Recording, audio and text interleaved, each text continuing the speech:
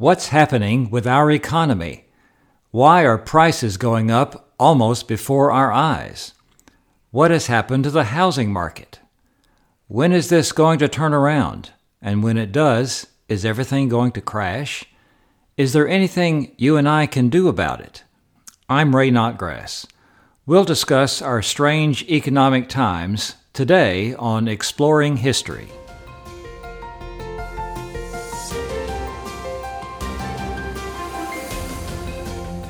Welcome to Exploring History with Ray Notgrass, a production of Notgrass History.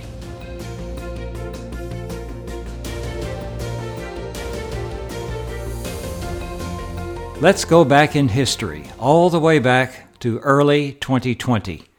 That's just over 2 years ago, but a lot has changed since then. In early 2020, our national economy was doing great. Unemployment was about 3.5%. In other words, just about everybody who wanted a job had one. Inflation was running less than 2% annually, and it had been low for several years. It seemed manageable.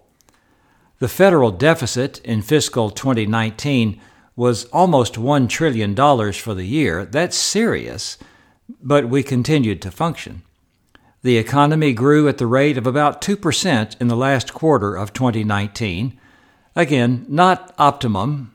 Economists say that a healthy economy grows at a rate of about 3% per year, but pretty good. Then came the COVID pandemic in March of 2020.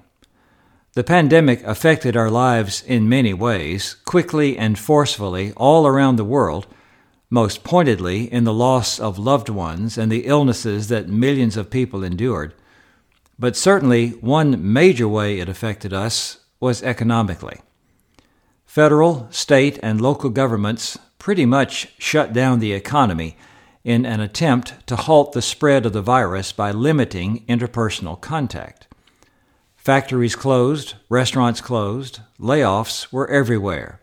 The government usually tries to encourage economic activity, but this time the steps the government took slowed down economic activity because of the pandemic.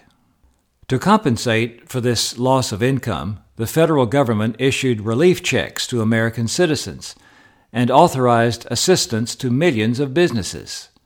This meant that the federal government got much deeper in debt. Deficit spending of this magnitude was unheard of before the recession of 2008-2009. Some businesses profited from the pandemic, such as companies that made plexiglass screens for checkout counters and those that made face masks. Online shopping grew significantly because people were less willing or were unable to shop in person. This economic downturn happened all over the world, and it severely affected our interconnected global economy. Because of the illness and the desire to avoid it, many people were unwilling or unable to work. Workers could not get raw materials and could not produce parts and finished products, nor could they ship them to other places. Supply chain issues developed. We started seeing empty or partially empty shelves in stores. Unemployment went from 3.5% early in 2020 to its high point of 14.8% in April. The worst of the economic slowdown was severe but relatively brief. The National Bureau of Economic Research, the organization recognized as the standard source on economic trends, said that a recession began in February 2020 and ended in April when the economy started to turn around. It was the shortest recession on record in American history. Vaccines were developed in late 2020 and began widespread distribution in early 2021. Over the course of 2021, life gradually began returning to a version of normal. Businesses opened up, people went back to work. Then in the summer of 2021, inflation began rising, and it continued to increase in early 2022 at rates we hadn't seen in 40 years or so. Now let's talk about today, May 2022. Some companies have gone out of business. They didn't have the resources to stay afloat during the shutdown. Many companies that are open are having a hard time finding workers. Some 11 million jobs go unfulfilled. House prices have skyrocketed all over the country. The federal deficit for fiscal 2020 was $3 trillion. The deficit for the first 5 months of fiscal year 2022 was $500 billion, trending better, but those are still huge numbers. In 2021, the economy actually grew at a healthy rate, 5.7%, although we have to remember how low things had gotten the previous year. But then, in the first quarter of 2022, the economy shrank at an annual rate of 1.4%. The unemployment rate is back down to 3.6%. The economy is getting close to the level of activity it had before the pandemic. The biggest concern right now is about the rate of inflation, which we will discuss in detail in a moment. So how did we get here? And how can we get out of here? I find economic analysis to be difficult and complicated, and I don't claim to have all the answers, but I think we can identify a few key elements. You will hear many ideas in the media, and some of these ideas conflict with each other. I think first that we need to give a good bit of grace to those who have been in leadership positions over the last 2 years. Our current leaders had not faced anything like what we have experienced. Everybody was in unknown territory, searching to find a way through. Several factors have made a difference in bringing us to this point. People have been unwilling or unable to work. Supply chain issues have been major, from getting raw materials in the door and getting finished products out the door to having dozens of container ships sitting at port unable to unload. Deficit spending by the federal government no doubt has helped many people in the short term, but as we will see in the long run, it has aggravated the problem of inflation that we are facing now. The war in Ukraine has affected the world economy in several ways. We could list other factors. It's easy to say the problem is this or the problem is that, and I don't want to oversimplify, but let's look at just 3 of what I believe are significant factors. First is the old standard economic law of supply and demand. If supply doesn't meet demand, the result is usually higher prices. If supply exceeds demand, the result is lower prices. Over the last 2 years, supply has not kept up with demand, the supply of goods and services, and the supply of workers. This has helped to drive up prices. In April and May of 2020, the average gasoline price across the country was just under $2 per gallon. Demand was lower because people weren't driving as much. Today, just as people are getting out more and demand is increasing, the world supply has been cut by the war in Ukraine. The average price is over $4 per gallon. Next, let's look specifically at inflation. One commodity of which we have had a large supply is money. The federal government has poured money into the economy. The late Nobel economist Milton Friedman said that inflation is always and everywhere a monetary issue. To a great degree, people have had money over the last 2 years, but they had fewer places to spend it. As the economy loosened back up, money was available before goods and services were available. This situation tends to cause prices to rise. If business owners believe that people can afford to pay more, they are likely to charge more for their goods and services.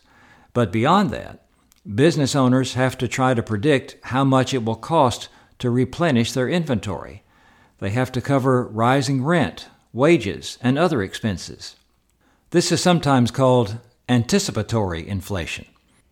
One shorthand definition of inflation is too much money chasing too few goods. There's a lot of truth to that. The Federal Reserve System creates and oversees the money supply. One main way that the Fed attempts to control the money supply is by buying bonds, which puts money into circulation, and selling bonds, which takes money out of circulation. The Fed has bought trillions of dollars in bonds in recent years, and now it has begun selling them. In addition, the Fed sets interest rates for money that banks get from the Fed to loan to their customers. For several years, the Fed has kept interest rates extremely low. This contributed to the demand for housing, which has helped to drive up the cost of housing pretty much all over the country. Now the Fed is beginning to raise interest rates to limit demand by making money more expensive to borrow. The balancing act in all this is to encourage economic growth without bringing on inflation, and at the same time slowing down inflation when it occurs without bringing on a major economic slowdown that we call a recession. One other factor in the current mix is employment. As we consider the numbers and percentages and economic trends, we need to remember that economics is first and foremost about people. People work, earn, save, and spend. People have wants and needs. People supply and people demand. One new factor throughout the pandemic has been what is called the Great Resignation, as people have either changed jobs or stayed home. The Bureau of Labor Statistics estimates that about 9 million people left their jobs just during November and December of 2021. Some people have been willing to live on the increased government benefits that have been available. Others have changed jobs to employment that offered higher pay, more flexible working conditions, and greater opportunities for advancement. The increased number of people working at home has changed the work dynamics and work possibilities for millions of Americans. Companies have had to offer higher pay to attract the workers they needed, and yet millions of jobs remain unfilled. It doesn't appear that a lack of jobs is a key factor in our economic situation. What is going to happen? In the long run, I believe that the economy will recover. The United States still has the largest economy in the world. We have great resources in materials, technology, and most of all, people who are willing and able to learn and work. Our economy will probably look different in some ways from the way it looked before the pandemic, but that is what happens when a major change takes place, such as what happened with the development of the automobile and the development of the personal computer. The difference this time is in the speed with which these changes are taking place. When energy prices go up, for instance, people will find or develop alternative sources of energy or alternative forms of energy. New businesses will go into at least some of the places where other businesses didn't survive. Yes, there will be some losses, and some of those losses will affect you or people you know. To say that change happens is not at all to dismiss the pain that some people go through, but simply to recognize it as a reality of life. What can you and I do about our situation? I'm not a financial advisor, and I do not mean this as financial advice, but I think we're called upon to be even better stewards of our resources. There's still a need to save wisely and spend wisely. It would seem unwise to go further into debt right now. What debt does, on a personal level or on a national level, is to tie up money that could be spent on other things. The difference between personal debt and national debt is that a national government can print more money. Of course, that leads to other problems, as we have noted.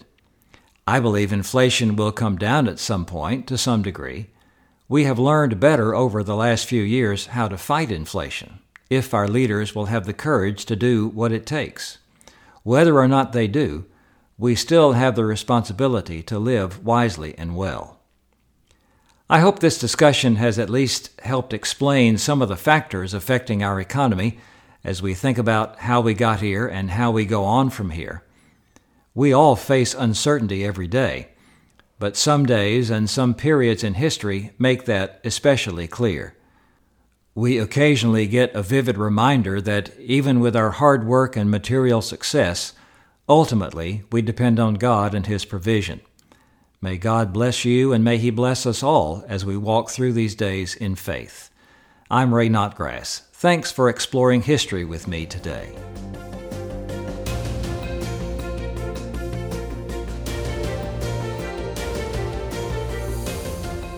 This has been Exploring History with Ray Notgrass, a production of Notgrass History. If you are interested in learning more about the way the economy works, please check out Knockgrass History's high school curriculum, Exploring Economics. Be sure to subscribe to the podcast in your favorite podcast app, and please leave a rating and review so that we can reach more people with our episodes. If you want to learn about new homeschool resources and opportunities from Knockgrass History, you can sign up for our email newsletter at exploringhistorypodcast.com. This program was produced by me, Titus Anderson. Thanks for listening.